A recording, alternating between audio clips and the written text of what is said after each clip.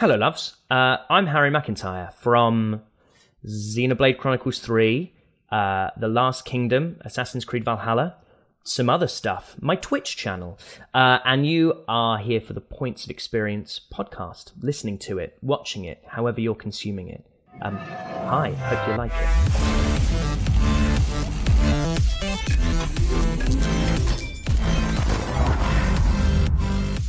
As you just heard, everybody, Harry McEntire, someone who I've been a deep fan of. The Last Kingdom has been a show that Allie and I have watched within the past year or 2 years, I guess, religiously. Like, we fell in love with it, and his performance as Ethelwald was one that really opened my eyes to how good performances can be with someone who was like me in a way. I saw a lot of myself in Harry, and it was a role that, not in the evil natures that he finds, spoiler alert, but someone that I related to as a performer in a role that I could or would play. And to see him do such great work was extremely inspiring for me. And the show is just unbelievably great. If you haven't seen it, check it out. And then to find that he was the voice of the main character in Xenoblade Chronicles 3. That game, go play it, please. It is so great. The performances are exceptional, and it's got a brand new DLC coming out, so it's a great time to catch up on that. Check it out. Harry's also worked extensively in TV. He was on shows like Episodes. My gosh, with Matt LeBlanc was a great show that I had watched. He also was in Assassin's Creed Valhalla. He had done tons of other roles, extensively worked in theater and things like Spring Awakening. We talk a lot about that. We talk about what his method is as a performer, dealing with the success at an early age, working on these prolific titles with actors who really say to you, you better show up and get ready to work. It was such a thrilling conversation at every moment. I was just constantly invested in every moment that he was speaking. His stories and journey is really inspiring, admiring, and one of vulnerable truth that I really appreciated him sharing. So stick around. I was going to say stick tight, but that's not at all what you would do, but you're going to hang tight. Make sure you like, follow, and subscribe. You do all those great things. Leave a review on whatever platform you are watching this on, and we've got Harry McEntire coming up on the Points of Experience podcast. Harry, thank you so much for coming on the show.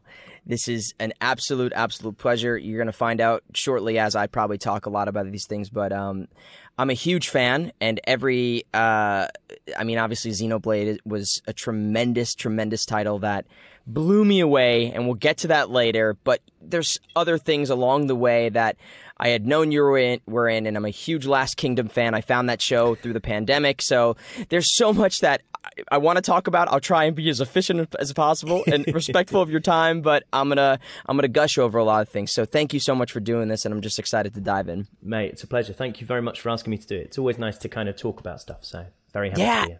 Of course, and this is, you've done a lot of voiceover, but I feel like this has been like a newfound world for you in a way where you come from a background of doing this, a lot of television, working with, on these very prolific titles, but then you get the opportunities to work on these games where it opens up another stratosphere of working in this industry and connecting with fans and actually even using your instrument in a different way. So to see somebody like you and I've seen you talk about this to some degree, but, on camera, you kind of work within what you've got. And then, in games, you get to kind of push yourself to a limit that you didn't really know. So to see you as an actor kind of just knowing all your different works and being like, okay, that person's got that quadrant available. That person's got that quadrant available. It's really impressive. And I really respect when people are hard workers and good at this craft and they take it very seriously. And I take you to be someone like that. Oh, thank you, man. Well, yeah, I do. I've been doing it for kind of a reasonably long time, and I'm aware that we got no retirement age, so there are people who've been in the industry for like 70 years, but I've been in it since I was 17, and I'm 33 this year, so I've been doing it for almost half my life at this point. And I think my grounding, like my training, if you will, though I didn't train in any formal way, was in theatre. And in theatre, particularly at the time at which I was coming through, which was kind of 2008, 2009, I was kind of able to be part of this really exciting kind of movement of new writing in the UK. And actually that gave you incredible flexibility. In a sense that quite rightly now, some of the parts that I played then I kind of wouldn't be considered for, because there's a kind of greater understanding of what stories are yours to tell and what stories are maybe left best to people who understand those experiences better. But at the time, you're kind of able to be incredibly flexible with your casting, with the kind of the energy of the characters that you're playing. And then you move into television and film, although film never really kind of took off for me in the same way that, relatively speaking, television did.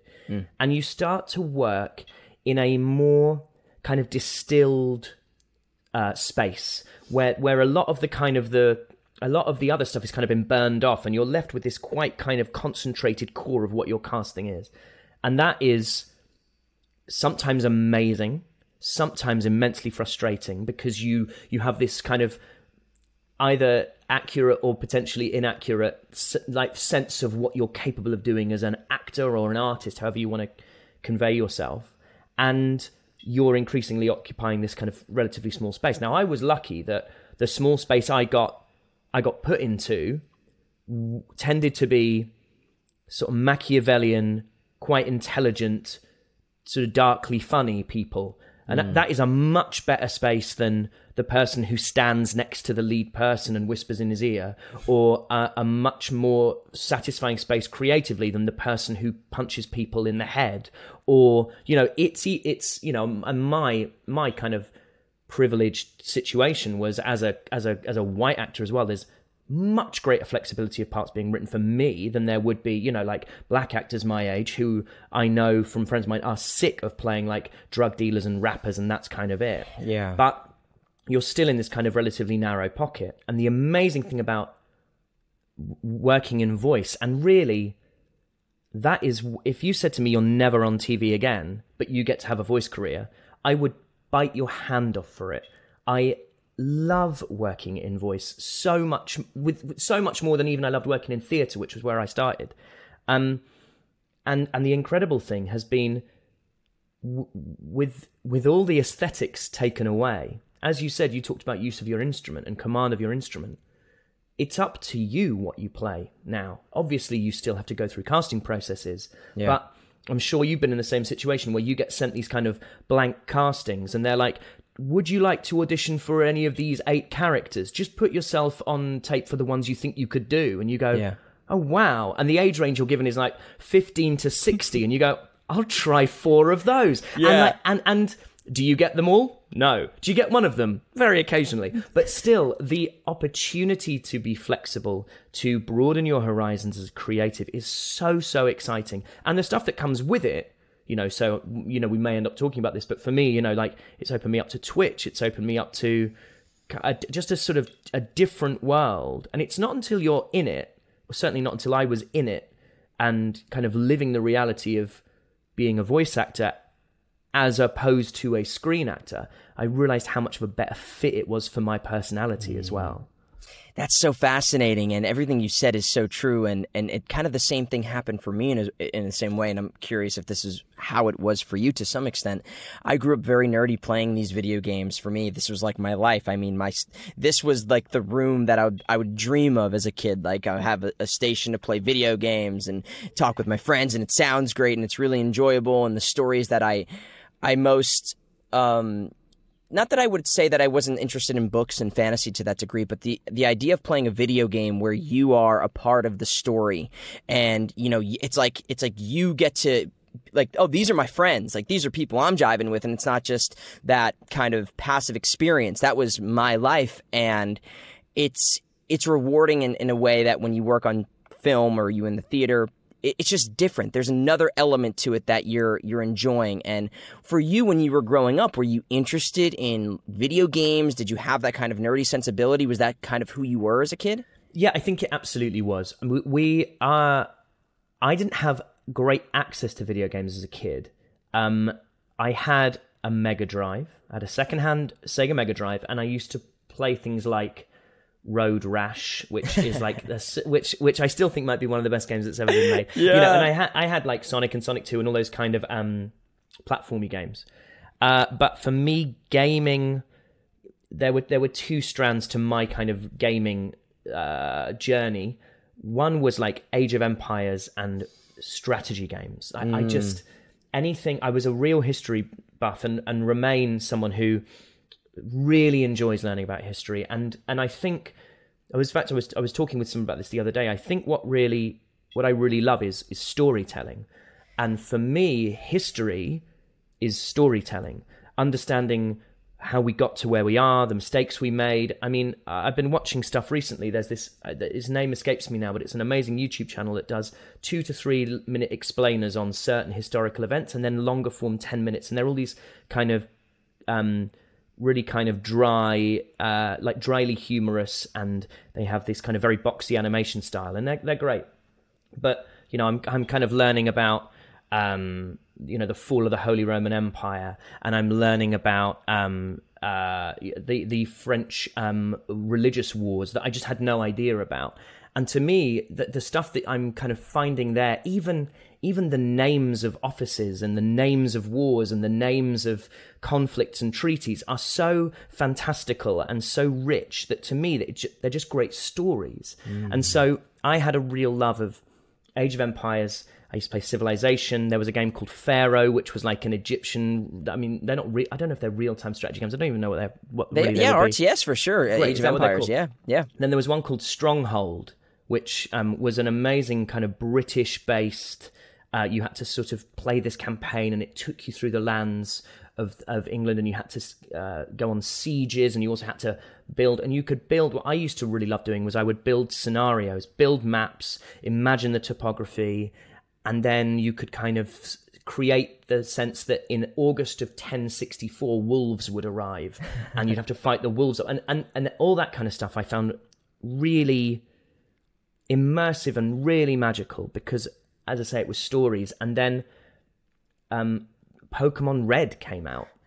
And the first thing I ever bought for myself as a grown-up, I think I was 10, but I bought a Game Boy Color and Pokemon Red. And I remember the guy in the shop saying, you know, you're making this so much more expensive for yourself because you're buying a Game Boy Color and it's a black and white game. But I didn't care because I had one of those sort of semi-translucent ones where you could see the wires, and I just thought it was the greatest thing ever. Yeah. And then I kind of got into, I mean, I never played because I was too socially nervous to go to a Games Workshop and play, but I collected Warhammer. I collected little soldiers and used to set those up and imagine battles. And I mean, even now, this is where I lose a lot of people. But even now, I play a lot of FIFA. I've never played FIFA online. I have no interest in playing against someone online. What I do is I create myself as a manager or a footballer that I admire as a manager. And I do all the press conferences out loud. And I imagine being on the training ground, and I'm in my, as I say, nearly my mid-30s, and I talk to my players out loud, and that's so everything's about story. And so now what I'm finding with the JRPG world, although tell me if that's I've kind of heard recently that some people don't like that term and find it to be pejorative. Certainly not the way in which I'm using it, but perhaps I'll just say, you know, RPGs like Xenoblade and sure. Of that kind of ilk. But the incredible ability that games have to tell stories in a way that really, unless you're into Game of Thrones, where you have, I mean, how many, even with Thrones, I can't remember how many seasons they have. 8 seasons, 7 or 8 seasons, yeah. And maybe, 15 eps a season, 10 eps a season? So let's say it's, you know, my maths is not good enough to do 8 times 15. Is it? It might be 123. Is that nonsense? That sounds like nonsense. Sounds about right, yeah. But that's your kind of amount of hours. Well, you know, 120 hours is a playthrough of Xenoblade that doesn't even 100% the game. I know. You know, that's just pursuing your main story. And the thing I realized is, you know, I'm a Lord of the Rings. I'm a kind of Lord of the Rings kid, really. I just love the Tolkien stuff, and I watch the films back to back every year, once a year. My fiance and I too. Yeah, it's the best thing. It's our favorite day of the year. And I feel like I know every shot of those films. Yeah. However, I could watch them a 1,000 times more. I'm never going to be Frodo. But when I turn on, and I'm not very good at games, genuinely, I'm not very good at games. But when I turn on The Witcher 3, I am Geralt of Rivia. Yeah. And Geralt's journey is only the journey I choose for him to have. And the diverging points in the story, whether or not I can't remember what her name is, that spellcaster who you can choose to have an intimate moment with down by a lake and then kill her. Mm-hmm. They're only choices that exist because of my sensibilities and my kind of the direction I wanted the story to go. Yeah. And so there's a level of immersion and culpability you have for your characters, your protagonists in games, and the connection you feel with them as the player, which just to me completely outstrips the connection you have with a character on screen. Yeah. That's been the kind of really remarkable thing, and it accounts for why people have such a strength of feeling for games. Players of games, fans of series have such a strength of feeling for them, because there really isn't anything like it. No, it's a very unique experience, and I think it's hard to understand or even relate it to something unless you experience it yourself. I come from a time, I think we're basically the same age, and, when I was a kid, people would make fun of you if you said you were a gamer. That was like, you were a nerd, and it was like, get away from here, nerd.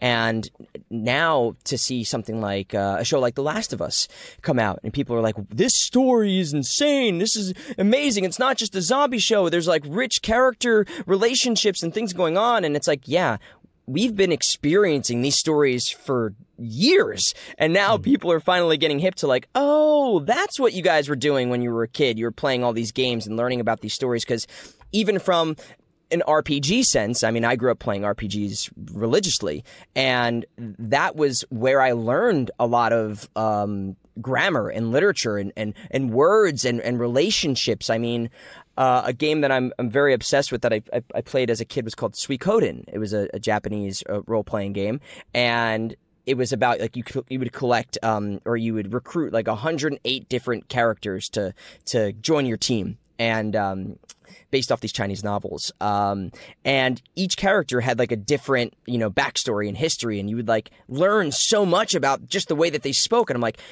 that's how I was learning, in addition to like Lord of the Rings and fantasy stuff. But it was just such a unique experience, and I'm really glad. It's a little bittersweet to know that now there's like the true revenge of the nerd, where like now the nerdy people are the cool people, because it's like I went through the time where I was getting made fun of daily because of the stuff that I was into and I liked. But it's really great to finally see the acknowledgement of how rich these stories can be, and I'm with you. I think that storytelling, being an actor, is the part that I love the most.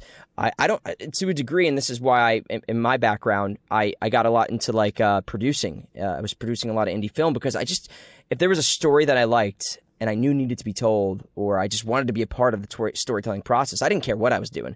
You want me to act and then go run and move the water bottles out of the shot? I'll do it. Like I'm here to get the story told. So I really understand the love for storytelling. That's how I kind of describe myself to people. And I'm curious for you, when did you notice that bone or that itch of storytelling that translated into wanting to become a performer? Was there a moment in your childhood? And you grew up in South London, correct? South of London, about just half an hour south of the South London suburbs, in a place called Surrey, which is a kind of very leafy sort of. Lots of people's, my dad didn't, but lots of people's dads commuted into London. Like, it's that kind of territory. Sure. But yeah, I mean, I'm the youngest in my family, and there's a 12-year gap between me and the next youngest. So my mum was a very experienced mum by the time she had me, and I was immensely indulged in terms of imaginative play and recreating bits of books that I loved, recreating I was obsessed with the I can't remember when it actually came out. It might have been in the 40s, maybe even earlier than that. There was a Robin Hood that Errol Flynn did. Sure. And I was obsessed with it. And one of my favourite things, incidentally, about it is it was one of those early films where they were able to do colour. And so all of Robin Hood's merry men, there are these mad sequences in which they're about to ambush a group of Guy of Gisborne's knights, and they're all hiding in the trees. But because everyone was so excited by colour, they are all in the brightest colours you've ever... Like, it's the worst camouflage ever, and yet these knights are just completely oblivious. But my mum used to make me Robin Hood costumes. Will Scarlet, who's not in that film, but I loved the character Will Scarlet, she would make me other costumes. I used to kind of dress up a lot, and I was really exacting in terms of there's a fight between spoilers. There's a fight in the 1948 Robin Hood between Robin Hood and Guy of Gisborne at the end of the film, and I knew the fight. And my dad, who was a chef and was working like 6 day weeks, like 18 hours a day, in his downtime was forced to try and recreate, each attack and each parry accurately, and I was devastated if he didn't take it seriously enough. But I loved telling stories. I used to love writing stories and reading, and I still kind of, in the last kind of few years, have kind of got back to reading. I know that sounds like an unusual thing to say, but I didn't kind of read for a while. Yeah. But I always loved. I think I loved two things, honestly, and that there are two things that made me want to be an actor. One was I loved stories, and the other was actually I really loved people telling me I was good at something. And one of those was a great reason to get into it, and one of those actually was a super toxic reason to get into it. And it took me until my mid-20s, maybe even kind of turning 30 to go, external validation is not a good enough reason for your career, especially when you're not necessarily... And what I want to make really clear is when I say, you're not telling the stories you want to tell, I'm not referring to The Last Kingdom or kind of other jobs that I've had, because I'm not in any sense saying I was poorly served by my career, because I really wasn't. But when all you're kind of relying on is people used to, like my grandpa used to get me to stand up on a chair at family events and sing stuff from Les Miserables, and everyone used to tell me how brilliant I was. That's not a good enough reason 25 years later to still be doing it. So I had a kind of reckoning where I had to figure out what was more important to me. Was it telling stories, or was it being praised? And kind of the realization that actually what I wanted to do was tell stories is what's allowed me now to have the career that I've got, where I'm much less concerned. I mean, I was never very good at social media, and I'm still not very good at it. But it's very easy in a show where people have got 200,000 followers on Instagram, and I've got like 15,000, to be like, what am I doing wrong, and why aren't I? And actually, that is noise. That is completely useless. What's important is what stories do you want to tell?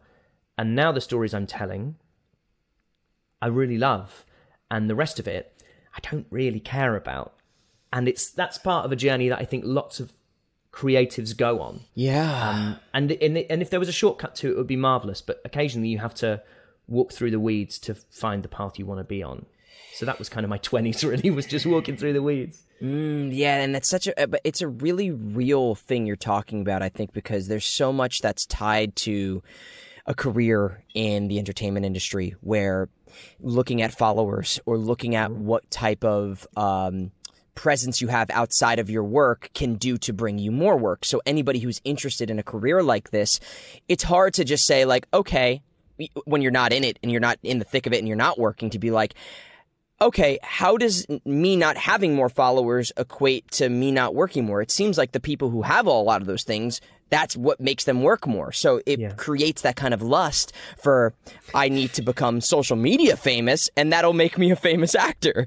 And then I'll tell stories. It's like that becomes the last thing that you're really looking to do, is tell the story. It's like everything's set up in the wrong way. So I truly understand that it's very real today. And it's the danger of the time that we're in from a performance perspective, because it's like, what are the things we're prioritizing when we do see social media stars getting big roles in these stories, and it's not necessarily a merit of their acting capabilities or talent. So it's very real, and it's thank you for sharing that. I think it's a very hard thing to kind of to reckon with, especially when you it's easy to just get enveloped in the success that you had and being like, I'm in all these shows and things, and why am I actually doing this? What do I love about it? It sounds like if you were singing and performing as a kid, I saw that you had done musicals in the theater and stuff. Is that where your performance in the theater started, or did it start from doing plays, and how did that all come about? Was it like your mom said, you should try auditioning, I heard you can do that? How did that origin of all the auditioning and getting into productions happen? Well, I did have a very supportive family, but I also had a very, I had a nice low, class is a really tough thing over here to define, and we can get really bound up in it. I had a lower middle class upbringing. I had or maybe an upper working class upbringing, but in a very middle class area. So how I talk and where I grew up is not necessarily indicative actually of the kind of childhood I had, but still, there were very few barriers to me doing what I wanted to do. But what my parents did instill me with was this absolutely blind encouragement without ever pushing. They, as far as they were concerned, if acting or performing or whatever it was what I wanted to do, that was fine with them. That was absolutely marvelous. The one thing they did suggest I do was stay in what we call A-levels, so sort of 17, 18. You do some what at the time were optional exams before you go to a sort of university. Mm-hmm. And I really wanted to go to a specialized performing arts college, and they suggested that it might be a really good idea for me to have literally anything tangible to fall back on. So I did do that, and but in terms of encouragement from them, when I was 5, maybe, I went to the little. And side note about this, you get a lot of people who ask how you got into it, and particularly when someone in a kind of more of a not the conversation we're having now, but when someone in more of a fan context, or you meet someone, your mum knows someone and they say, "Oh, Jackie's boy wants to do it. Would you have a chat with Jackie's boy?" And you go, "I'll talk with Jackie's boy, sure." And the implication is always, can you tell me, the tangible steps that you took so that they can be replicated? Sure.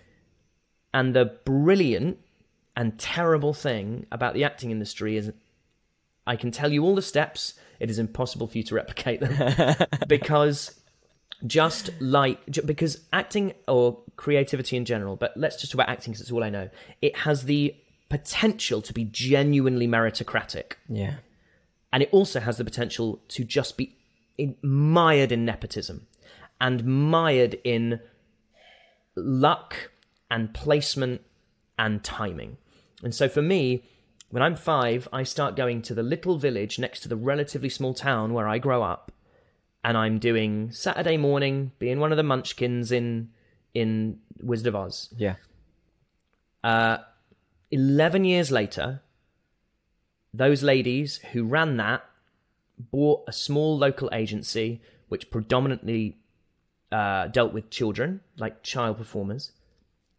I was doing an amateur production of a very bloody Shakespeare play called Titus Andronicus in a hut out the back in a sports centre car park. And they happened to come and see it, and happened to say to me, "Hey, not seen you for a while, would you like to come and audition for our agency?" I said, "Yes, obviously."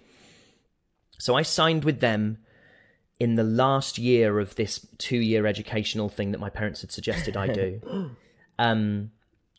Which it turns out was a bad time to do that. And from them, I had a thank God, unaired Nickelodeon pilot, in which I I can only assume the reason it was unaired is because my performance corroded the film. Oh, God. Like it was a wretched bit of work, but I learned a huge amount. I was also late for my first ever day as an actor because my alarms didn't go off, and they called me at like 10 in the morning. And as an actor, you know how late 10 o'clock is, being like, Harry, are you at any point coming to work? I've had the same thing happen to me. Oh God, I was just like, this is it. This is my career over. But I did some work in my last year of what's my A-level, so high school. Real quick, was that a Nickelodeon pilot that was for something that was going to be shot in London, or did you come to the States to do that? No, it was in the UK. It was, I shot it in Leeds in the north of England. Okay. And again, I'd never been away from home by myself. I'd never stayed in a hotel alone. I was like 17 and a month. You know, it was like I was really green. Wow, And then I kind of really fortuitously got the lead in a BBC drama with Imelda Staunton in it, who plays Dolores Umbridge in Harry Potter. Sure. And that was a 90-minute thing, and I did that. And then I did I had about 3 lines in a radio play with Tom Hiddleston, I think. I can't really remember him, and I'm sure he wouldn't remember me. And then I finished my A-levels, and I was like, well, I want to go drama school, but I want to go to drama school. But I started school a little bit early. So by the time I finished, I was only 17. And typically you get to drama school sort of 18, 19. And I looked very young. I was playing 13-year-olds at this point. And all the advice from people around me was, you know, give yourself a year and go and actually live a little bit. So I thought, well, I've got an agent. I might as well. I'll go and get a job. So I went and got a job cleaning the offices of the police union. And then the Hoover on my back gave me an allergy attack. So instead I served breakfasts. So that job lasted a day. And then I got an audition because, as I said, this agency I'd signed with had a really good reputation for young actors, children performers. And there was a big casting drive for a original British cast of what at the time was a very successful musical on Broadway called Spring Awakening. Yep. And they wanted unknowns. Well, I was that. And fortunately, the pull of this, as I say, tiny agency that operated out of a very small village near the small town where I grew up meant that the casting director came to see just their clients. So me and my friend Ed from the year above me at school were both in Spring Awakening. And my friend Luke and me, Luke and Ed had played Enjolras, Javert and Marius respectively in our local youth theatre in the school's version of Les Mis. Luke was last 3 for Melchior, ended up originating the role of Moses in The Prince of Egypt on the West End. And then Ed and I were in Spring Awakening. So it was blind luck that led me there. Yeah. And then Spring Awakening did very well in its original theatre. And then we moved to the West End and we moved to a very big theatre which we couldn't fill. And after a couple of months we closed. But for those 2 months it was the best shot window in London, really. And what that allowed me to do was move into new writing in theatre. And I stayed there, working in different theatres in London and Manchester for about a year and a half. And then my brilliant agent said, I want to get you some more TV. And so they just did. And I sign that off. Okay, yeah, sure. Right order. So I did a TV show, a TV drama over here, which did quite well. And then I immediately got my first and only actually lead in a really interesting indie film that I think was probably produced 10 years before anyone was talking about the things that it was about, because it was all about gender identity. And I just lived this charmed life, really. I mean, in the first...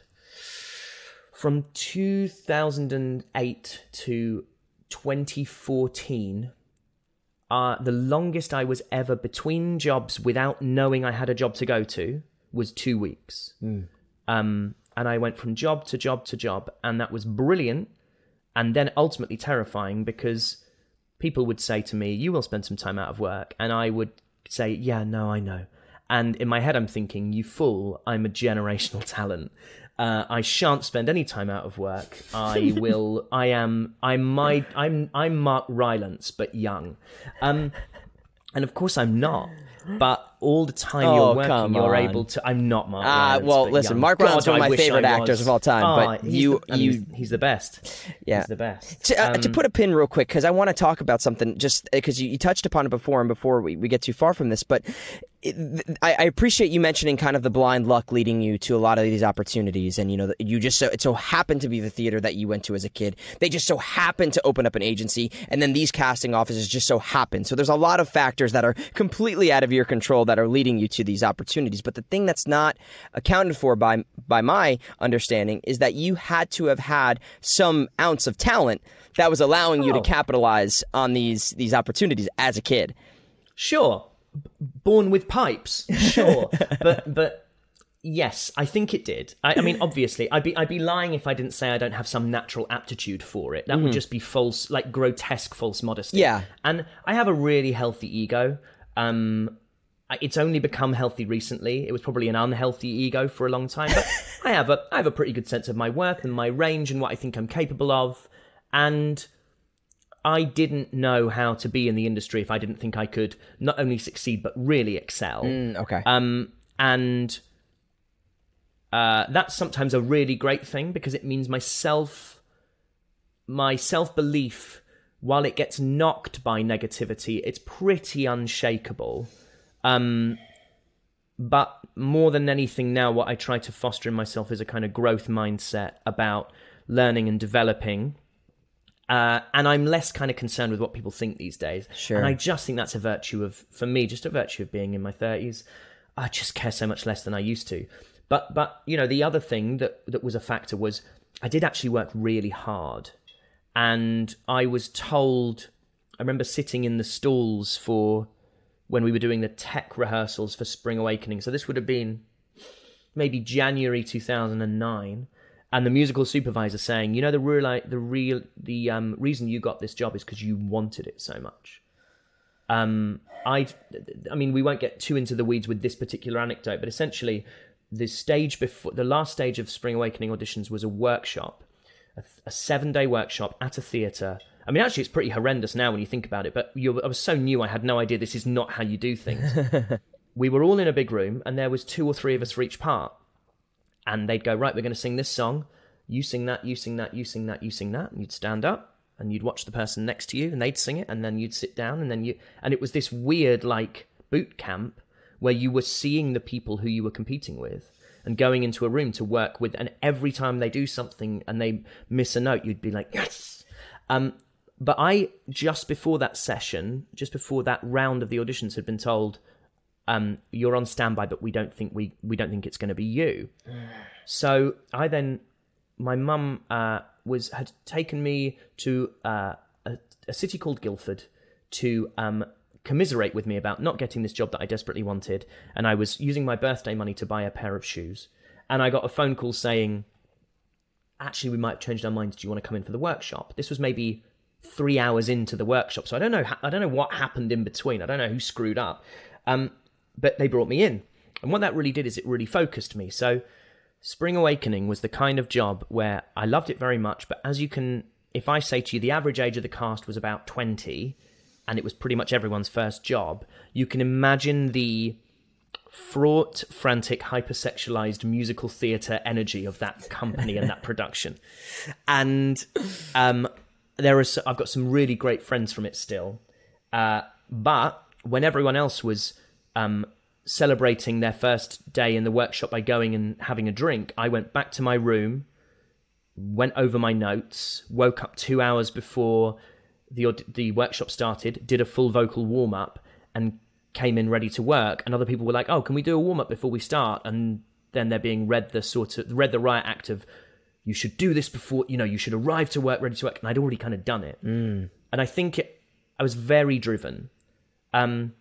So I was driven, and I was lucky, and I was talented on a kind of basic level. I had decent raw materials. But yes, so much of it is circumstance. Yeah. And even the way in which I moved into voice work was the writers. I'd gone in and done some work on Assassin's Creed Valhalla through a casting. And I was playing these little parts. And then I got something from my voice agent. And they were like, you've been offered like a more work in Valhalla. I was like, oh, cool. It wasn't called Valhalla back then. I didn't actually know what it was. And I looked at this. They were like, I think it's actually like a proper part. And I was like, oh, amazing. And I looked at it and I started to read it. And I was reading it and said, does this sound like Ethelwald, which is my character in Last Kingdom, to you? I was like, this sounds a lot like... And then at the bottom, the character reference said Ethelwald from The Last Kingdom, but without the edge. And it turned out that the writers of Valhalla were kind of enjoyed The Last Kingdom. In fact, Magnus Brun, who plays Knut in Last Kingdom, is the male Eivor. And they had written this character based on Ethelwald, and then were like, who are we going to get to do it? And they were like, hang on, we've already got Ethelwald, so we just ask him to do it.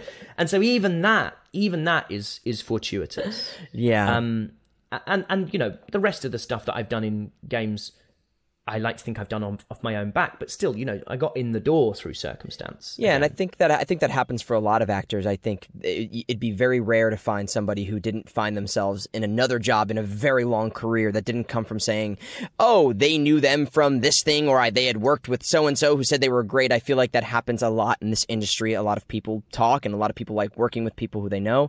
And if they idolize a performance they've seen, they sometimes try to seek out those performers to get them involved in their projects. But and so in Spring Awakening too, which was one of my favorite musicals growing up. I come from a very our timelines of life are very similar, and that was something that I had been auditioning for in regional theaters in New Jersey when I was growing up. But I am not as talented vocally, so thankfully I did not get those parts when I was auditioning. But it sounds like you had some natural ability to sing, and had been doing that in your life. At what point or where in your life, if you had not gone to drama school, where did your understanding for understanding character, or at least how you were going to break down scripts and performance and all of the things that I think... And this is something I've talked about a lot on this podcast, and it's great when I hear people who don't have the traditional story of I went to Yale or I went to RADA or whatever it is for people here in the States. When we don't have that traditional conservatory methodology of learning performance. But for you, when I see a lot of your performances, they have such deep nuance. It's hard for me as another performer to say, like, what are they doing? Because it is so nuanced.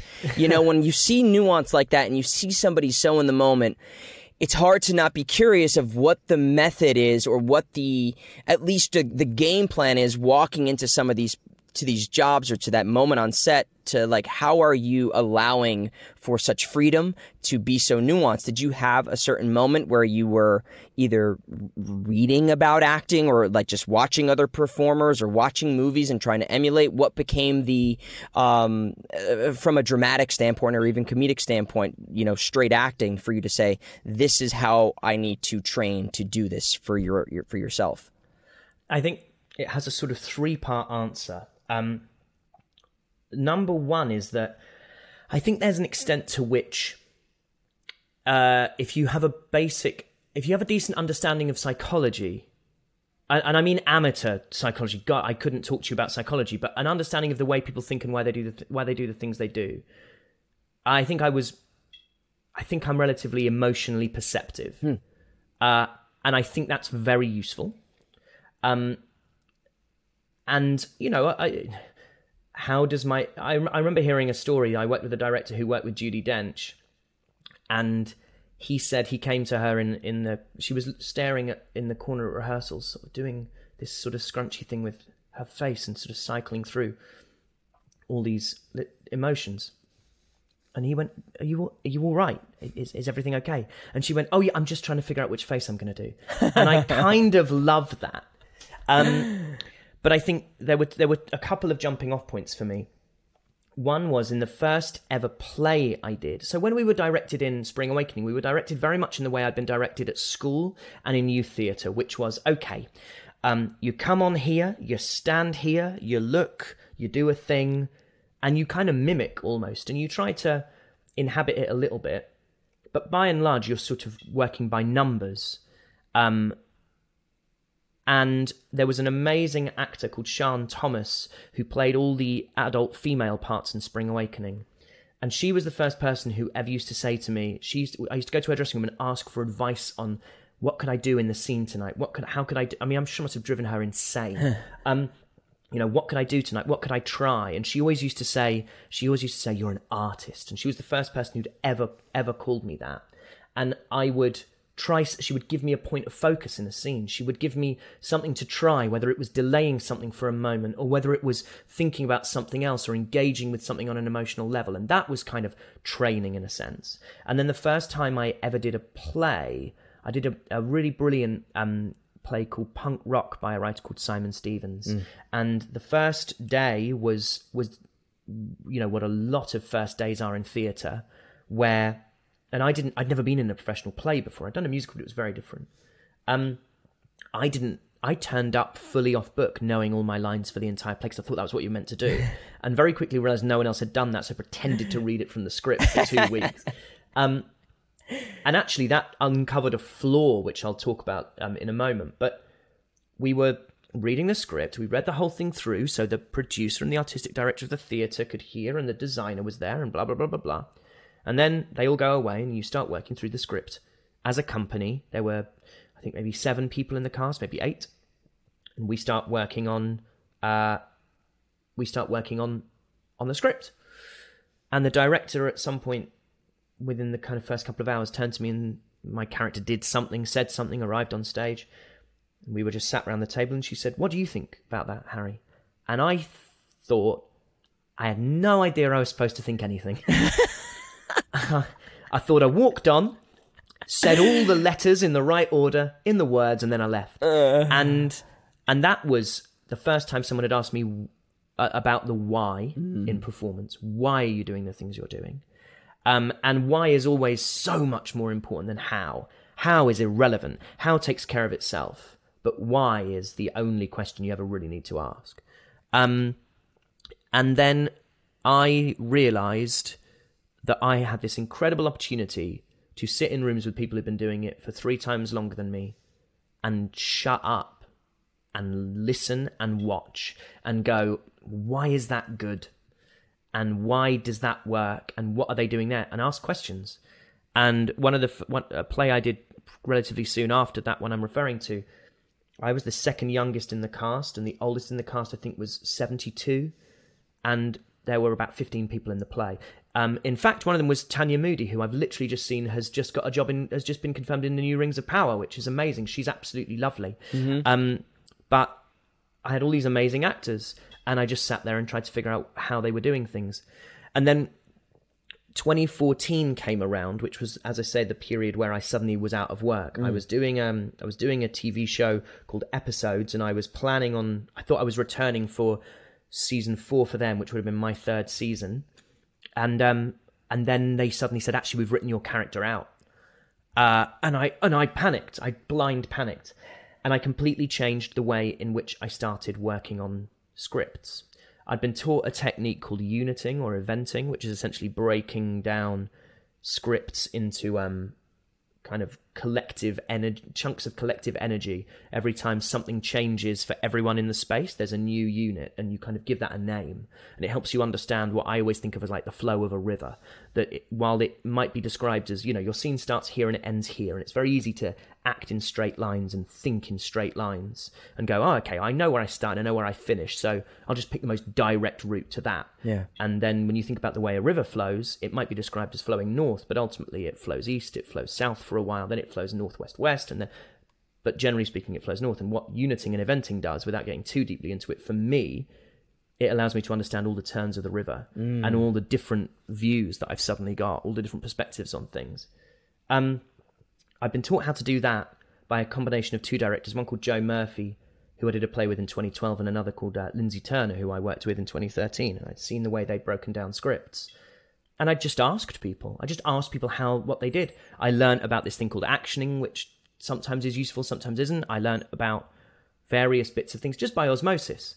And when I got this audition to play Alfred the Great in The Last Kingdom, my agent, who I'd been with since Spring Awakening, who knew me very well and knew all the buttons motivationally to push with me, said, I want you to know there's an audition and they don't think you can do it. They don't think you're capable of this character. They think you're just a comedy actor, because it was the same casting team as had worked on episodes. Okay. And so I was filled with righteous rage, decided I was going to show the world just how much of an artist I could be. And so actually, I worked incredibly hard on this script. It was the first time I'd written things down on a script, really, deep text work, and thought about it and knew it inside out. I knew I probably wasn't going to get the part because I was 10 years too young. But it changed the way in which I approached my work. And then off the back of that, they said, actually, we don't think you're right for Alfred, to which my response was, you're correct. But there's this other character called Ethelwald that we'd like you to audition for. And I remember getting the script and going, that's me. I'm going to get that. And I've thought that before and been right. I've thought that before and been wrong. Sure. And they're the really devastating ones, actually. When you think, and you can still be correct, when you think, you know what, no one can do this like me. No one can play this part like me. And no one can. I mean, no one can, because we're all our own unique, we all have a unique perspective on things. Sure. But that was a role where I went, I'm going to get this. And I think I can do a really good job. And that was down to, the fact I got it, I think was down to this new way of working where I suddenly went, I think I need some technique here. As Frankenstein as it was, and incomplete as it will have been from a deep follower of Stanislavski or a genuine follower of Brecht or Meisner or Lee Strasberg or Uta Hagen or whoever it might be, I had my own approach, and it kind of worked. I think that's really brilliant, and it kind of goes back to what you were saying in the beginning. There's not this one size fits all, follow this process to end up in a career that is successful. There's so many other factors that are involved in a career in this industry, but also for you, whatever you had done, it allowed you to find a role that you felt was really resonated with you, albeit maybe even close to you in some regards. I have to imagine that there's some parts of you, even just from talking to you now, that has a little bit of those Ethelwald sensibilities where, you find ways to find the joke or be a little bit of that fool to a degree. I when I watched that show, and this is a great time to start talking about it, I mean, this show, I was a diehard fan of Game of Thrones. I had read a lot of the books I read up to like book 3, and then I started watching the show, and it was very hard to read those books, but I really enjoyed them. They're a lot to get through. And that was a really, it was a great show for me for the things that I liked. And I found the things that I didn't like about Game of Thrones, I found everything in The Last Kingdom that it had so many. The performances were so good. The writing was exceptional. There was just so much about it. I remember the first episode I watched, and I'm curious about the whole BBC Netflix thing, if this had a part of it. The first episode I watched, I didn't know if it was like a live reenactment thing. Like, there's a first couple of frames where it seemed a little bit like, the retelling moment of like an old war or something. But everyone kept saying to watch this show. I was like, all right, I'll give it a shot. And then as it got through and as different characters like your character got introduced, I just kept seeing all these amazing performances. I mean, and Ethelwald for me was just like someone who I resonated with so much. This person who had to find humor and use intellect rather than brawn and brute strength. You're not Uhtred. You really related to kind of what I loved in Tyrion Lannister in Game of Thrones. You found ways of scheming behind the scenes and using people in the ways that would benefit you to get ultimately what the main character of the show was also trying to get. It's like we were both promised these things from our birth and we don't have them, and there's so many great scenes that you have where you're literally saying that you're like, this is our fate. And I wanted to talk about one of these moments where your character goes through such a great journey that I've loved. You see from being that fool that kind of even lesser than some of the bastards that are thrown away and kind of just 100% kept around because you have to be. You're like a set piece to Alfred. But, as we get towards the later parts of the season, we get to the moment where you are forced to kind of reconcile with Alfred for your crimes, for what you've done. And that, for me, was one of those moments in your performance that I had loved up until that moment. But to see the world crumble for you So it's like you have an insane arc in this like one episode where you go from you thinking you're going to be on top of the world, everything you've wanted is going to be fulfilled, to, oh shit, my own uncle is about to punish me in such a crude way, to you then accepting this disfigurement that you're left with and finding strength within your punishment. I know that's a lot right there to unpack, but it was such a brilliant moment in your performance, and to see you, it's when you say, like, I know why, when you say, I think I'm going to get this part, did those things come naturally when you're getting those scripts, and you're like, I know how I'm going to do this? Did it terrify you? Was it inspiring, exciting to get to work on that type of material? Like, can you distill a little bit of that whole moment with playing Ethelwald in that episode or those scenes? I think that what those moments and those scenes represented was the culmination of the kind of high point of my hypothesis of what the character was going to be when I got that original breakdown in 2014. And I remember saying at the time, to those closest to me that if I get the chance to take him where I think he could go, he could be so exciting. Yeah. And to me, that was the transcending of the bratty child, and then the transcending of the clown, which he is those things, and he certainly begins as those things, to a deeply narcissistic Machiavellian antagonist who has lost sight of his morals and maybe even his faith, and is just dogged in his pursuit of his own success and his own sort of understanding of what he's entitled to. I loved playing him so much, and I think what I'm really grateful for is that, particularly in Series 2 is a really tricky series for me, because I'm not really doing anything on paper. You could kind of, apart from a point where I take Uhtred to see what I believe is a dead man rising from his grave, there's not really anything that I'm the engine behind. And the character at that point could have devolved into a sort of edgeless, sort of flabby joke. Without any drive, without any motivation, just someone to occasionally be told to shut up in rooms while other people were doing things. And what the writers did so brilliantly was there was one amazing scene which got cut, and I'm really gutted it got cut. I've spoken about this before, but I think it's always worth repeating. There's a period when we meet Ethelwald in the beginning of season 2. He's really tried to do the right thing. He's sitting on the Witten. He's not raising armies. He's not trying to kill anyone. He's trying to be taken seriously as a politician and fulfill his role. And he's being completely sidelined by Alfred. And so when he's sent north to an incredibly dangerous mission to accompany Uhtred, who is a complete loose cannon, and told you're there to make sure that he doesn't go off the rails, it's an impossible task. And there's a fantastic scene that was written between Ethelwald and Beocca. And Ian Hart, who plays Beocca, is a real mentor of mine, a great friend, someone who I hold in the highest regard.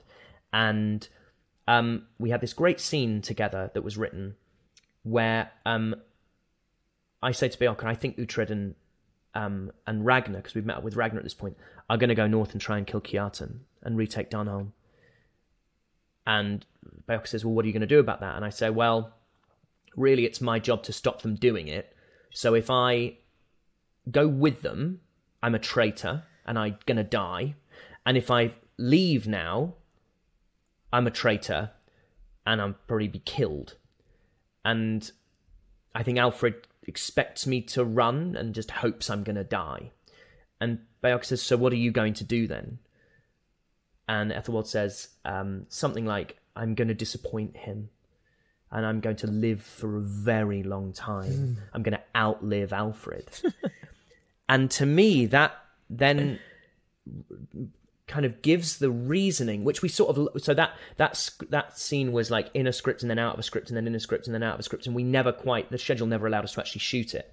But to me, that is his justification for everything he does from that point on. He has tried being the good person and it hasn't worked, and so he goes, you know what, I'm never going to do anything while Alfred's king, but one day he's not going to be around, and when that happens, I'm going to make sure everything is in order. And as flawed as the execution of the plan was, he's really close in season 3. He's really close. He's making alliances. I mean, the thing I love about that scene for me that you've spoken about in the trial scene is the high point for me of my I don't necessarily mean on an artistic level, but like on a character level, and in my memory of it, it's the high point of my work on that show. I loved doing that scene so much. I was working with David, who plays Alfred. David is, again, a great actor and a great person, and I admired David for a long time before I got to work with him. And it was always difficult to work with David in the best way possible, because you have to match him. Because he's that good, and so he's leg day at the gym. Like, you're going to come out sore, but I was getting to work with him, and what I love is even as Alfred goes away to consider Ethelwald's fate, after I've constructed this web of lies and deceit and half-truths and self-aggrandizing rewriting of history, even as he's going away to consider my fate, I'm still turning to people and saying, and trying to sow yet more seeds of dissent within the court. I know. And it's such a brilliant thing. And then, as you say, I'm suddenly condemned. The stuff without the eye, generally speaking, I look back on with a touch of disappointment on a technical level, because I didn't realise that if I kept my eye line as low as I did, you lose my one good eye a lot of the time. And I look back and all I can see is the bits where I think, I wish I just raised my eye line ever so slightly and kept my face more alive. But that was not that I needed rewarding, because the work and the people and also like the financial remuneration was reward enough for being on that show. But that the end of Series 3 was the reward for me. And there was stuff happening in that show that is not in the books. The killing of Ragnar is not in the books. The blinding is not in the books. And so every time these two scripts would come out as a pair, whether that was 5 or 6, 7 and 8, 9 and 10, I couldn't believe my luck. I felt like I kept pulling aces and just going, this is the bet. This is what I've been hoping for. Very, very lucky to get to do that with it and to see a character through from the beginning to the end. You don't get to do that very often in TV. You're commissioned for a series, and if you're lucky, you get another one, and if you're really lucky, you might get a third. But I've played characters where I thought this could go somewhere, and then it just doesn't.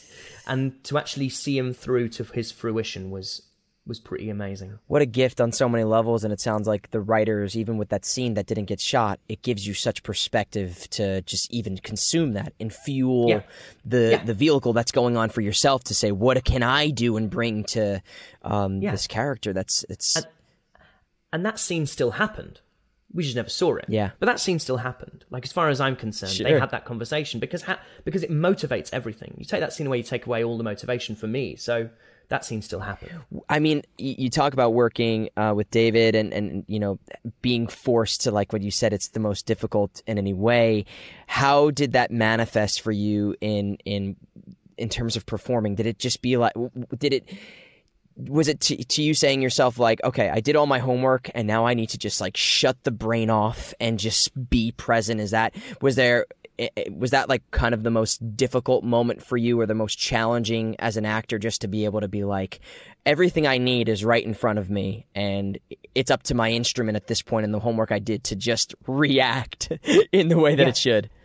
That's exactly what it is. It's a little bit like, and I don't know, I'm going to do some guesswork here. When you see really, really great table tennis players and one person is on the attack and the other person is just putting the ball back over the net. That's all they can do because there's such ferocity of energy and intent coming towards them. I fancy that at that point, they're not really thinking about what they're doing. They're just relaxed enough that their body knows what to do. Yeah. And that's what that scene was like. That I'd prepped the crap out of it. I really had. I'd worked really hard at that scene and everything surrounding it, and I really knew where I was, and I really knew what what he was trying to do. And I always prep a scene as if I'm the lead, as if the scene is only about my journey. And then you get into the space with other people, and you realise, okay, so these 5 or 6 moments that I had selfishly planned for me, and selfish in this sense is not a pejorative term, that I selfishly planned for me, I'm going to keep a couple of those, because actually those moments are really important for them. And so I know where I am, I know what I'm intending to do. And then you go, now I'm just going to listen to everything that's happening and trust that my body or whatever it is, or my brain knows what I'm doing. And so it's a really, really like thrilling and freeing thing. It's a little bit like, I used to have this sensation when I was on stage where you'd take a beat, or there would be a moment of silence in the middle of a monologue, and I'd have this sort of out-of-body experience where I'd think, I could wait for as long as I wanted and everyone's here with me. And in those moments, I would almost feel like, there was that thing that Michael Jackson used to do, where he would lean very far forward over his feet and wouldn't fall over. I'd feel like I could do that. I'd feel like I could kind of mess with the laws of nature a bit, which I know sounds insane and egotistical and egomaniacal, but what it wasn't about controlling other people. It was just about an incredible feeling of solidity around me, that I just knew things were going well. I knew I could make choices that I knew I was about to make choices that I hadn't planned on making, but they were going to work. And that happened maybe 6 times in my career. But one of the days was that. Where it just came together. Wow. And we kind of ran it all as one scene. So we ran the interrogation. Out went David and Eliza, and I can't actually recall who else was up there. And then may well have been Bioka. And then I have my moment with Sigebrit where I'm trying to sow rebellion, and then they come back in. And then we played the sentencing, and we played the whole thing continuous. And it was just the best. It was just the best. If I could go back and do one day of my career again, I'd probably do that. Wow. I mean, I appreciate the performances like that so much, because as an actor, those are the moments that you pick out that inspire you, and you're like, that's why you're doing it. Those moments where the new, and again, you give credit to your scene partner sometimes too. You were talking about having those out of body experiences. I don't know if I've ever talked about this on this show. I had because of the times of this pandemic that we experienced the last 3 years, working in person with a lot of people over that time was far and few. And I had an audition for a mocap thing, and it was a callback. And I was working with another performer. It was the first time in a while that I had been allowed to work in person with someone. Forget on camera stuff. I mean, that wasn't even happening. And I wound up doing this performance. It was down to me and 2 other people. Ultimately, at the end of this, I didn't get it. But I had such a rewarding experience, and I laid so much out. It was like a cathartic, it was more for me than it was for anybody else there. I literally laid it bare, and I felt so great. And I said, this is very well not right for what they're looking for. But God damn, if it doesn't affect somebody in this room, then I got to get out of this business, because, you're, and the credit to having a great scene partner being there to reward you. And again, I ultimately didn't get the part, but it's one of my favorite performances of the past few years that I've had, because it was so freeing for me, and I got to work on it with multiple times. And the studio has since called me back in for a lot of other different things. And that's kind of the win in this career, is to do that. If you don't mind, I would love love to jump to a little bit of Xenoblade Chronicles if you have a moment, sure. because absolutely. that is a game that I was a fan. I mean, I played Xenogears when I was a kid, and I was obviously, these type of games have been a huge part of my life. They've shaped who I am in more ways than one. Like, all of my sensibilities are derived from these type of games and these characters where I feel like I am being seen in some way. And your character, Noah, in Xenoblade is...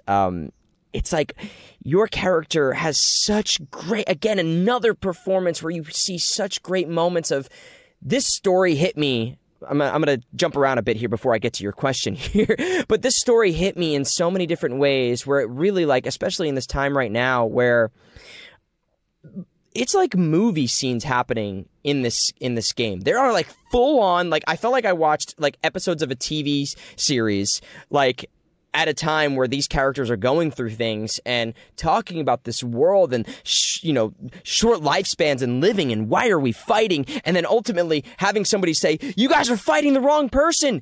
These are not the people who are doing this to you. And then people start fighting again. Like, these moments that are happening in this game, and to see your character as kind of the central figure who is leading this group of people, trying to unite people, trying to find further meaning in the world, trying to protect the people that they care about, and then also being forced with moments to be like, I remember, I think Lance says, like, you better not hold us back right now. And you're like, oh, I'm not going to hold you guys back right now, And to see your performance in that way, go through this insane journey. This game, more than like really any other game that I've experienced, and I've played some freaking great games in the past year. We talk about The Witcher, we talk about, even Assassin's Creed, all these games. But from an RPG perspective of this kind, it goes everywhere. And for you as a performer being in this, what is, I think you could probably relate to this, being in the protagonist position, which I've been in, and a lot of people here knowing, oftentimes those moments are pretty kind of straightforward to a degree as the protagonist. It's like, I'm going to be the hero, I'm going to do the heroic thing, I'm going to look out for my friends, and I'm going to stand up for what's right and what's good. But for you to have these moments where it's really kind of, again, nuanced and finding the vulnerability or finding the anger and the rage in what this character seems to be really righteous and noble. What was that like for you to be, did you have to find moments for yourself where you were like, I am going to interpret this in this way and find something that I'm resonating with to bring that to life? Like, what was that whole experience to finding those little nitty gritty nuanced moments that I really believe make this game a standout in terms of the voice performances? Oh, thank you. I think to very briefly talk about when you were saying it was like episodes of TV shows, mm-hmm. I remember saying at one point, we were doing this great big, it might have even been stuff from end of chapter 5. I remember saying, when does this happen? when is this scene happening? And they said, in the middle of the fight. And I couldn't believe that. I was staggered by, that when you do Assassin's Creed, or you take something like The Witcher, you have there's a little cutscene as you arrive at your objective, and someone goes, fresh tracks, and they go, looks like it. And they go, we should keep going, and they keep going, and yet here we are in Xenoblade, ruminating on the nature of identity and loss and war and love for 40 minutes during a battle. I couldn't believe the breadth and the intensity of the storytelling. I couldn't believe how brave the writing is. And I know that, stopping someone from dropping a bomb is brave. Like, everything's relative, but the bravery of the writing, there's no other kind of word that I've got for it. And just the confidence of going, no, this will hold. Dramatically, this will hold. And that's what people are here for. Mm. And my work in that game was the most complete and varied and broad spectrum of emotions I've ever kind of got to play, ever. And I think what I really loved is I've never, due to many things, not least of them aesthetics, I've never played a protagonist on screen. I've never played a hero on screen because I don't look right for heroes. But I can sound like one. And not only is he not just a hero, he's a complex hero. And he has moments of frailty, and he has moments of weakness, and he has moments of anger, and he has moments... He does a lot of learning, like a huge amount of learning. And so many protagonists kind of come out fully formed, and they don't really go on journeys, they don't really shift from where they started. And I am... What I kind of, again, really love about video games in general is, generally speaking, when you work on them, you start at the beginning and you finish at the end. And so you go on the journey with the character. Mm. And so the first time you're experiencing something is the first time you're experiencing something. And if you can get if you can get a grip on them early doors, I feel like you're just in this position then where if you've got a good team around you of people who you trust, and we had a great team, you're in their hands as much as they're in yours. And there's this kind of synergy of intent between you and the creatives working on the game, and you go, this just seems to fit. This just seems to make sense. And I'm sure there were moments in the recording process when I couldn't get it. Tonally, I was kind of missing it. But generally speaking, it just sat really well with me. The whole thing sat well. It was genuinely just like, it was such a joy. The whole process was such a joy. And I suppose I haven't really answered your question in terms of how do you deal with those darker moments, but they just happen. Yeah. And you just jump on the train and you stay on it for as long as you can. You just hold on. And it was great. Again, I think you're hitting the nail on the head, and you have to just be willing and open and trust a lot of stuff. Trust yourself, trust the writing, trust that you were picked for this job for a certain reason, and that you have the skill to take it to where it needs to go. And some aptitude. Yeah. And that trust is important, but it's also... Because I think about a lot of these titles, especially as someone who goes out for a lot of similar things, and it's like there's a handful of people who could have been put in these positions for different roles that I've done.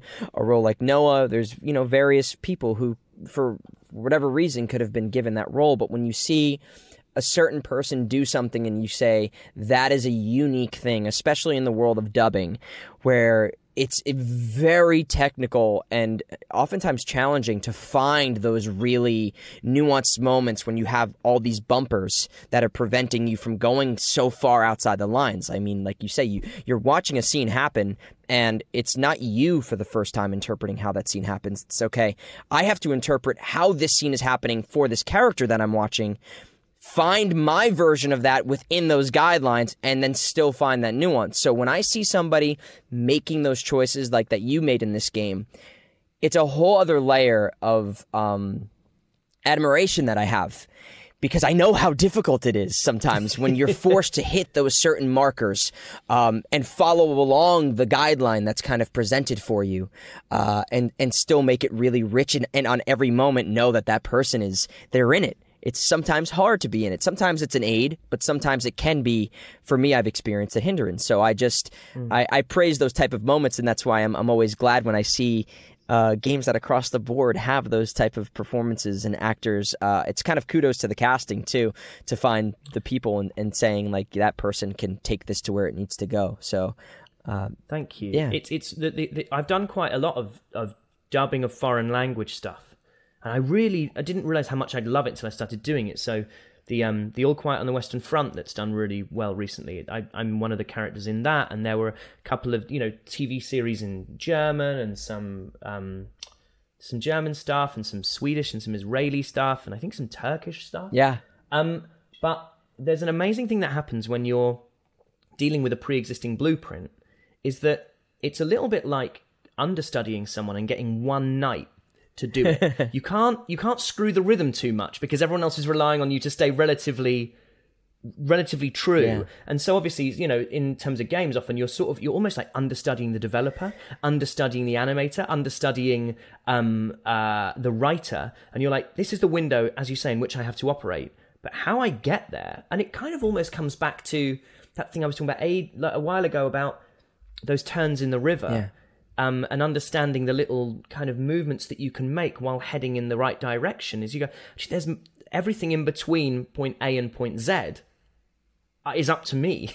As long as I hit A and Z, we're kind of okay. And that's what's really interesting, and that's what's really challenging. I think that's what's so thrilling about working on games is, and you know, and kind of dubbing stuff in general, is the technical constraints of it. Like you touched on, it's deeply technical and very creative at the same time. And it's very unusual to have both of those things coexisting, or at least trying to create peaceful coexistence between those things. Yeah, it's for anybody listening who's interested in this type of work, it's you can come from the theater, you can come from TV and film and stuff, but the second you walk into a recording studio for specifically a game that you're dubbing, you're presented with a whole other set of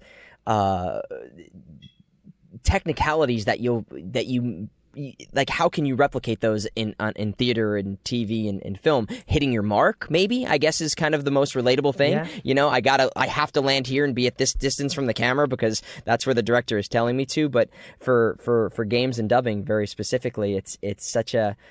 I have found a lot of joy in doing that, and I kind of relish in making it my own more than anything, because I know that there's a great work that's been done from the origination, oftentimes the Japanese or whatever language that the content originated in, but to find your unique performance that is still true, like you're saying, like an understudy, that still has that's, you know, very similar resemblance, is one of the most rewarding things when those things get praised. And I mean, universally, Xenoblade has been being praised. Like, it's the performances is what people keep talking about, and I'm just so excited for that. This is becoming a game where you're seeing all these DLC entries, and I have to imagine you're excited to play the new one that's coming up. I know I am. And just even with that teaser, I mean, I won't get into this too much, but like, did that teaser just kind of like, it was so short and like fragmented, but it also kind of just punched you in the face at the same time. It was like, you know, for lack of a better way of putting it, it was like, hey, guess what, fucker, this is what you're about to get into. You know what I mean? Is that kind of how you felt? You were like, wait, what? Yeah, I mean, I think is the teaser itself something like 35 seconds long? It's and yet there are like 40-minute video essays that exist of people just being like, shit, have you? Is that, could they? And I've been part of, you know, Last Kingdom, you know, was something where we have a great fan base for the Last Kingdom, incredibly loyal. The Xenoblade fan response has been, I've had great fan response. I haven't always had, like, you know, sometimes you have great fan response, sometimes you have great critical response. We kind of had both. And that is, I'm glad I'm doing this now. You know, actually, funnily enough, another thing that I did that had great fan and critical response was Spring Awakening. And, you know, we had barriers at stage door and people telling us how amazing we were. And we also won, like, I think it won 3 Oliviers. And we had all that kind of stuff. But I was sort of too young, too new to appreciate it. I was like, oh, that's great, but of course that's what I'll do forever. And now going, no, it isn't. That isn't what I'll do forever. So this is a really amazing opportunity. I am beyond delighted to be part of it, and I am tremendously. I always think humbled is a terrible word, because I don't think you can really be humbled by people telling you you're great and that the work is great. If you do think that, you have a peculiar understanding of humility, I think. I agree. I am incredibly glad for the response it's had, and I'm very grateful for the generosity of spirit with which, you know, whether it's just the response on social media or the fact that I Twitch stream myself playing the game and hundreds of people turn up and go, don't worry, I also fell off that thing 15 times, has just been amazing. It's just been amazing. And I'm so looking forward to the new DLC. I can't wait to play it and experience it. And it's just my appetite to do more games is so ferocious at the moment. Like it's been a universally brilliant experience. There have been no downsides to this experience. It's been brilliant. I'm so happy for you, and I'm excited to see the more of the. I can't see a reason why everybody wouldn't want to be having it. Although this industry doesn't necessarily work in that way, which is kind of brilliant in itself. It's like I have to show up to every audition and kick ass, and show people why I'm meant for this role. And I have no doubt that you will be doing that. Seeing what you're capable of in Xenoblade is again just impressed me on another level, and it's really instilled this. Admiration I have for your work, and I just really can't wait to see whatever the next version of this is for you in the world of video games, because I really cherish the work of actors who take video games seriously, because it had such an effect. I mean, it's why I do what I do in the way that I do it, because it was such a part of my life growing up, even before games had voice acting. But then to see a whole, like, completely removed artistic community now brought into the storytelling part of games and saying, we care about this too, and we want to make sure that this story is told just as well as Lord of the Rings, as, you know, The Wire, insert any acclaimed series or movie. So when I see actors and artists that are brought onto these things, specifically video games, and like bearing their soul and killing it, I just have such a respect and admiration again for people who do that. So thank you, and just so excited for this whole game, and for anything more that they decide to give us with it. I'm here for it. I've taken so much of your time. I would love to end on one thing that we ask all of our guests here, even though you've given us a plenty of experiences you've had in your life, but something we ask, and it doesn't have to be related to the industry. It can be, but if it isn't, even better. Is there an experience you've had in your life, again, not whether as an actor or performer or not, that kind of left an imprint on you, that changed you in a way, or you learned a lesson from, that you think that people would really benefit from hearing?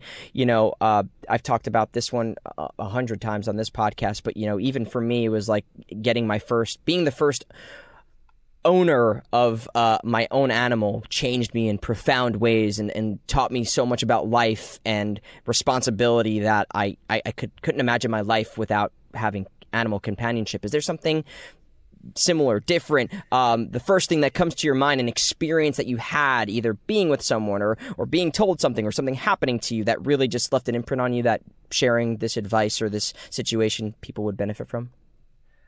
Yeah, I think I'll maybe trigger warning this slightly for depression, or by trigger warning slightly, I mean fully trigger warning for depression, in case anyone doesn't want to hear about that sort of thing. But I had a period of depression from sort of 2018, 2019. And I think I actually had it for a lot longer than I realized. And what it really, and I'm very well now, and I've been very well for a long time.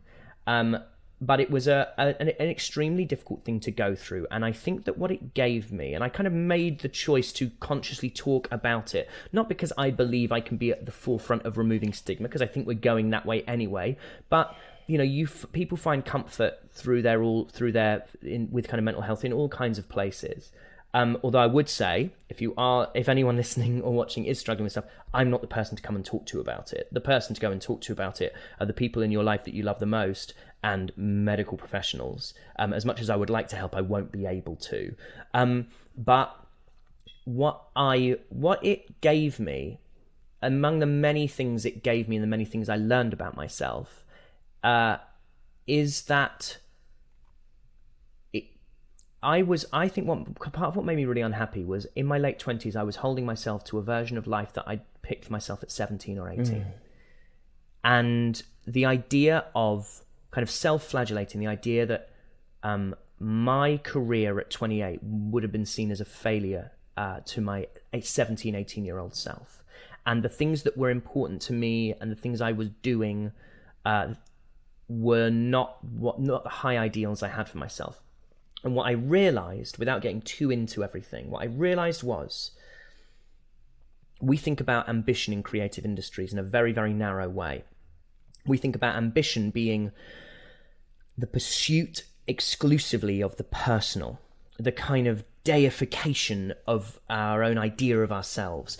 Everything in my life as an actor, everything in my life as a human being had to be sacrificed on the altar of me as an actor.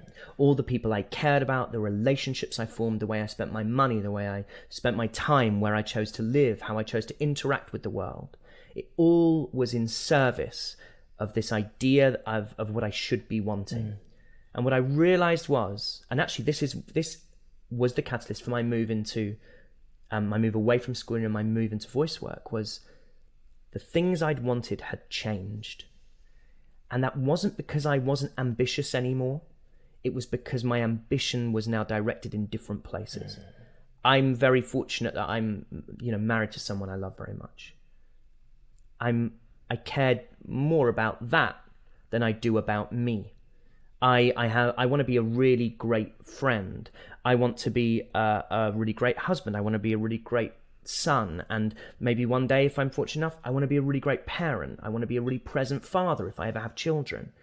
And that doesn't mean I'm less ambitious as a person. It means the things that used to be really important to me are less important to me. And an understanding that we don't stand still, and that our aims when we're X age not being the same as our aims where we currently are, is not an indication of failure, it's an indication of growth. And if I'd recognized that that was growth and self-love quicker than I did, I might have had an easier time getting through it. And then on a very, very surface level, I discovered Dungeons and Dragons in that period. And I now play Dungeons and Dragons once a week, once a fortnight, have done for 5 years. It is genuinely one of the great joys of my life. It's creative, it's collaborative, it's storytelling. It brings me into contact with people in my life who I really love and who I want to see more. And I think it is tremendous for people in our industry, where often your creativity is shaped by other people, to have a blank page and go, do what you want. So yeah, without wishing to get too heavy, he said, having got heavy. Those were the things that I really experienced. Wow, thank you for sharing that. And that's so important right now, and especially for people in this industry where I hate to get like, it's very easy for people to say like, well, you're actors and you get to perform and you get to do all these things. Like, how are you not happy? It's a very real thing to experience this very weird dance of being in a public figure, to for lack of a better way of putting it, and having people talking about you when you're not present, and to have expectations of your career with people who you don't interact with daily, and to speak with family, and to have like what am I going to see you on? Like all these expectations of being a performer and the way that that affects you, and especially from a young age. I mean, I've had people on here started out very young, have talked similarly about it, and the way that can affect you when you get into an industry and you find success from a very early age. And I don't think there's a rule book on how to manage any of that. So I commend you for where you are, and thank you for sharing and talking about this stuff, which I find very important right now, especially for performers. And therapy and counsel, I think, has been some of the best things I've experienced in my life. People have seen great results with doing that as well. So whatever you need to do and whoever you need to talk to, thank you for expressing that. And on the notes of Dungeons and Dragons, similarly, I've found Magic the Gathering, which I've been playing and doing drafts of. I'm trying to get in. I'm meaning to get into Magic the Gathering. Dude, this is the new thing that I'm trying. That I want to get into Magic the Gathering. Let me know, man. I've been built. In my spare time, I'm sitting here. I've got cards littered throughout my thing. I'm making commander decks. But similarly with Dungeons and Dragons, and what a great way for artists to be able to perform when they're not, right?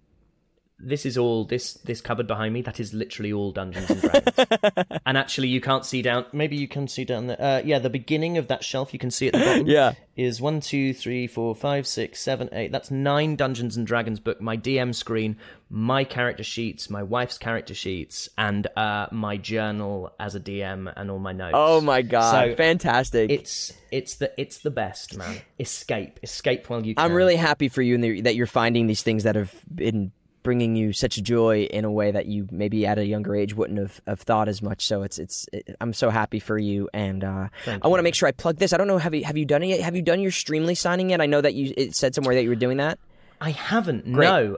That is on the 7th of May at 6 p.m. UK time. I think. I'm pretty sure it's that. I can check.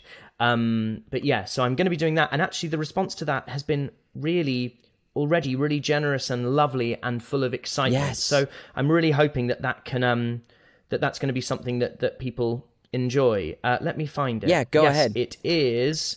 Yeah, I was right. There you go. Sunday the 7th of May at 6 p.m. UK time, I'm going to be on Streamily for the first time. Wow, so make sure everybody goes and checks that out. That link will be also in the description and everything. And follow you on social media. I know we talked about a little bit of that life, but if you want to know more information and updates on when similar things may or may not happen, I believe we will put those as well in the description. Harry, thank you so much for coming on. It's been an absolute treat. I could sit here and talk to you for hours upon hours about this stuff. Are you excited about the Last Kingdom movie? I believe that comes out pretty soon, too. Of course, Seven Kings Must Die comes out in April, I think, or maybe May. I don't know. I'm dead. Yeah. But, you know, that's going to be great. I'm obviously still very close with a lot of that cast. They had an amazing time working on it. I think it's brilliant that Netflix and Carnival, the production company that make it, have given the story the end it deserves, the fans what they were hoping for.